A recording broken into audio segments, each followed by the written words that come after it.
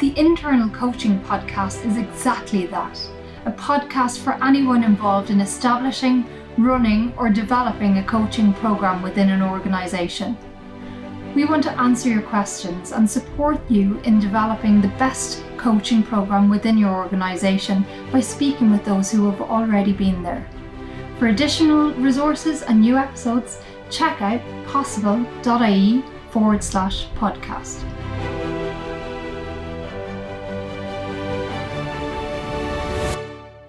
In this episode, Paul speaks with Kim Holmes, a change manager and internal coach based in South Africa.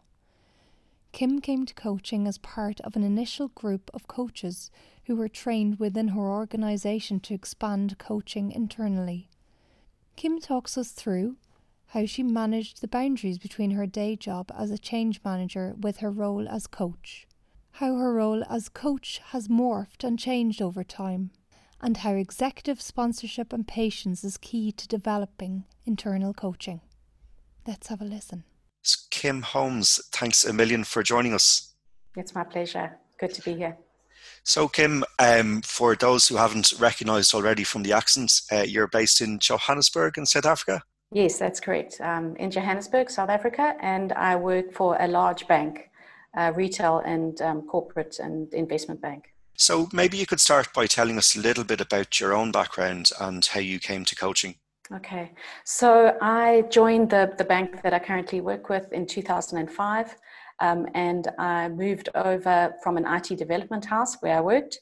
So I have been in IT for the most of my career, and when I started becoming a more senior business analyst, as a business analyst, I started mentoring some of the BAs that I worked with. So, and that sort of developed into where I started doing classes and having one-on-ones, and we almost had a little program of mentorship for the business analysts in the organization. And a year after that, our so we call it human capital in South Africa, or in our organization, as opposed to human resources. Mm-hmm. Somebody in our human capital division wanted to start internal coaching. And so they put out some feelers into the organization about who would be interested in coaching. And I was one of the people who put my hand up. But it was based on my experience as a mentor. What was it about coaching that appealed to you?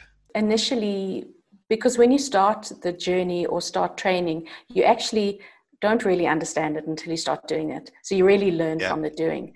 So I think I had an internal drive to develop myself and to grow myself in what people often call soft skills in the workspace. So how could I manage myself better in meetings?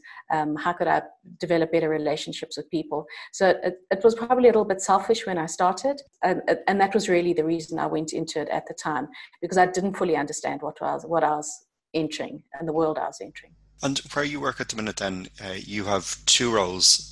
You've your change management role, and you have the role as internal coach and facilitator. But how do you manage both, and how do you manage kind of boundaries between both? So I'm going to give you a little bit of history, if that's okay. So, so I did my coaching training, the internal training, in 2010.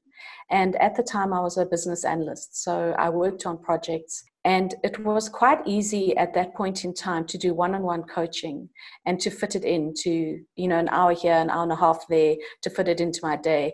And I termed it my discretionary energy. So how was I spending my discretionary energy in the workplace? And that was in coaching. But over time, as I got more experienced and did other types of training, I found that fitting it in every now and again, an hour here, an hour there, actually didn't work, especially when you're doing team sessions. And sometimes those team sessions would be a morning or a full day, sometimes 3 or 4 days.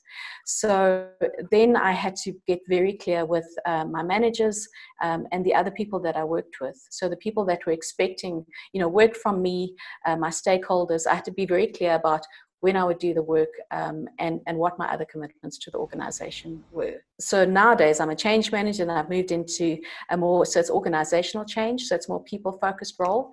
Mm-hmm. So often part of what I do as an organizational change manager is facilitate change management, and I use my coaching skills to do that facilitation as well.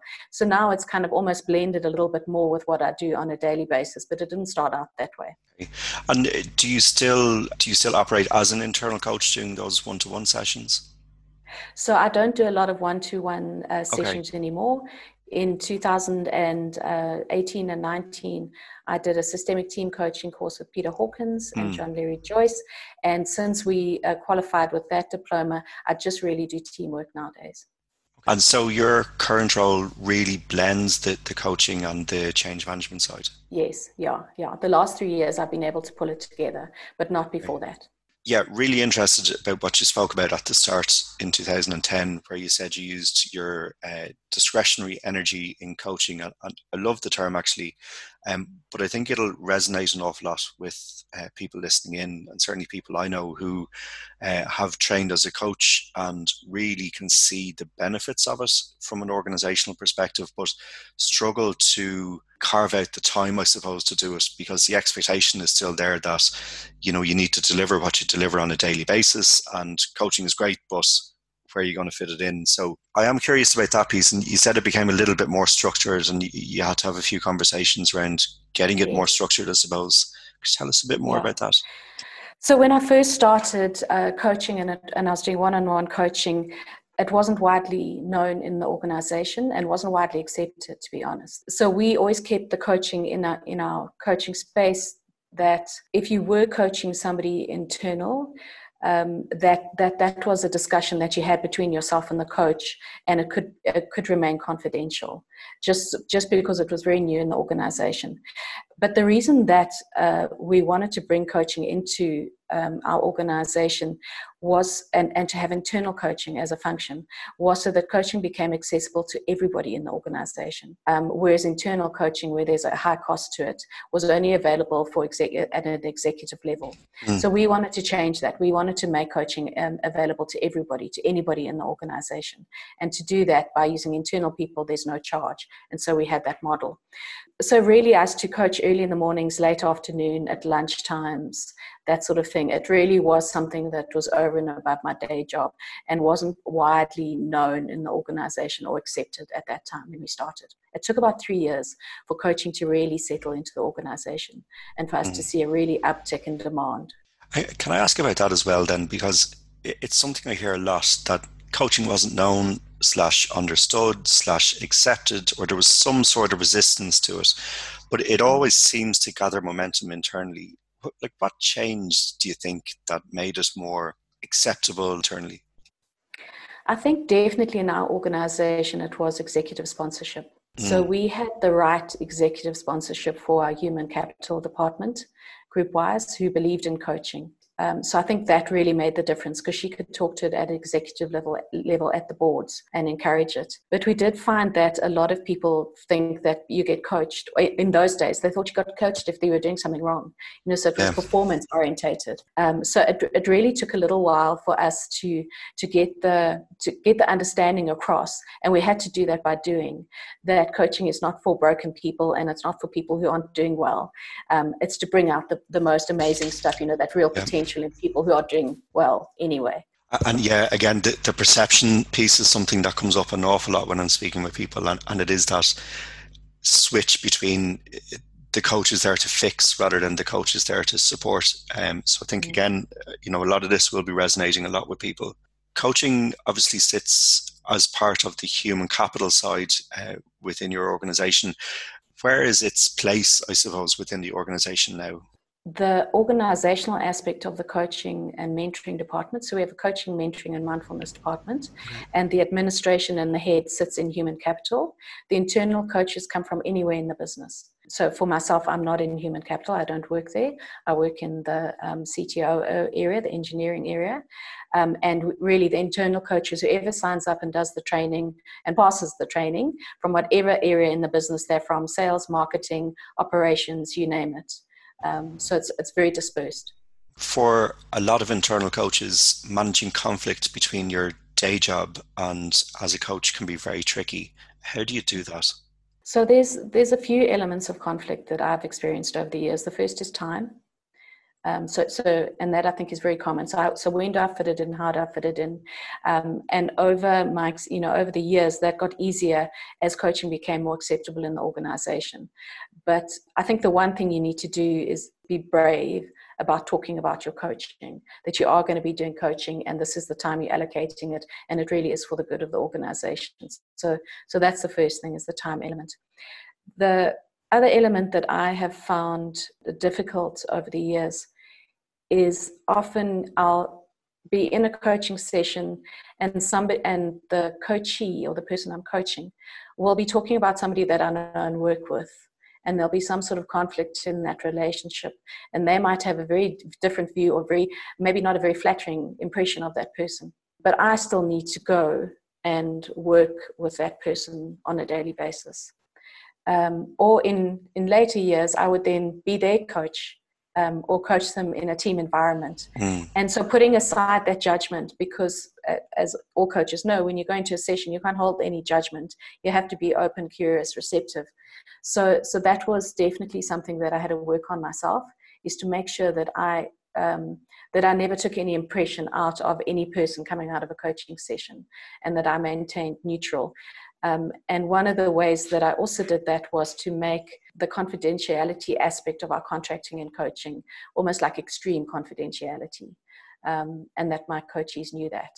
So when a coaching session was over, whatever came up in that session stayed in that room for me and the coach. The one other aspect that I wanted to chat about was when you do team coaching and you have a systemic nature to it. So you're coaching a team within a system or multiple systems. You have to remember that you're also part of that system, and that it's quite difficult taking yourself out of that system as an internal coach and not having a view on any of the detail or the way business should be run, or getting into solution mode with the rest of the people that you're coaching. So that's also something that I found quite difficult over time. And I think that's easier for external coaches than for internal coaches. I was going to ask, because it is an obvious thing that if you're not part of an organization, knowing other people and conflicts and being part of the system, they're just not issues as an external coach. I think they can be if you coach in one organization too much or too broadly. How do you separate that? It's really something that I've had to work on myself. So that's been my personal development around non-judgment. Really, literally non-judgment, and one person's opinion is their opinion, it's not mine. Do you think that's a barrier initially anyway to being an internal coach, that people may hide things from you because they know a certain person? Or do you think those issues come up certainly at the start? Yes, I think in the beginning that was one, as part of the resistance to having internal coaches in the organization was, so often people would say, but the stuff I talk about is sensitive. I can't be telling somebody who's in the organization what's going on in my department. And it really was a few years of us building our reputation as good coaches, entirely confidential, and supportive, that we had to. So it probably took 3 or 4 years for us to manage that resistance in the organization. And I guess that's done as a pool of internal coaches, not just any one coach. So everyone needs to be singing off the same hymn sheet nearly. In terms of coaching within the organization, it sounds like it really is an integral part now. I suppose, how did that come about? What benefits did the organization see? How did the organization measure the success of internal coaching? So initially it was quite hard, and the people that we worked with were people who already believed in the coaching process or had coaching themselves. And as I mentioned earlier, it took about 3 years really for us to see an uptick in demand. So one of the measures that we use is the demand of coaching. And we've got to a point in our organization where we have internal coaches on our training programs. So we run numerous internal programs at different levels in the organization. And we have coaches that are the golden thread through many of those programs, and that pick up coaching duties as part of the program.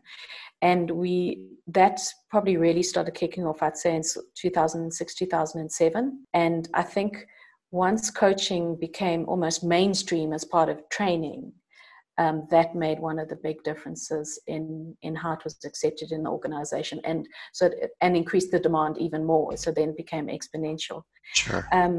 Other measurements is what we do is we try to always get feedback after a session. So we have a real-time feedback tool in the organization, and at the end of any session that any of us do, we would pop on there as an agreement among all the coaches to go and get feedback for that particular session.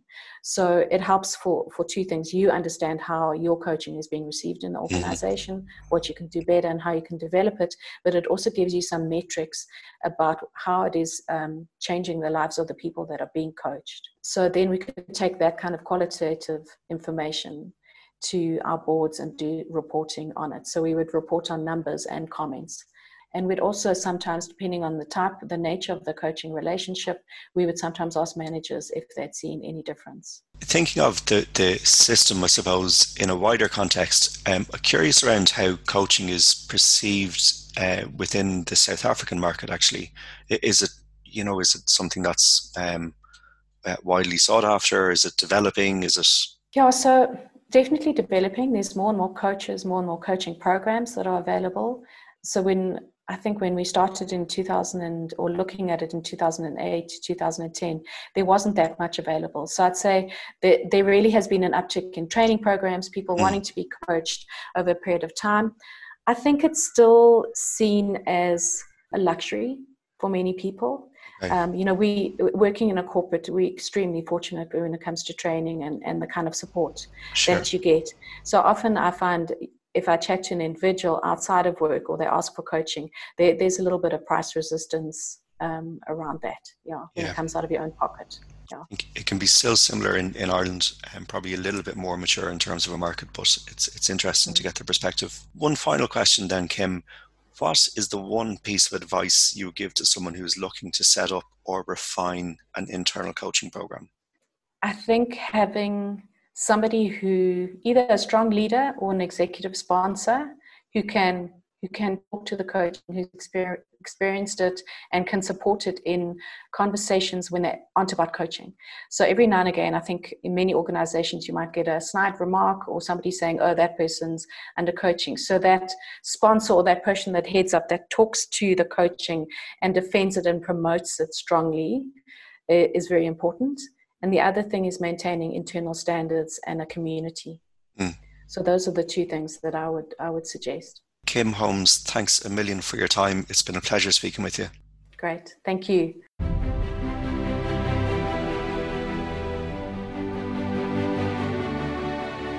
Thanks for listening. We hope you enjoyed this podcast. If you would like to be a guest, have any comments, or are curious about any topics in particular, get in touch with us on podcast@possible.ie.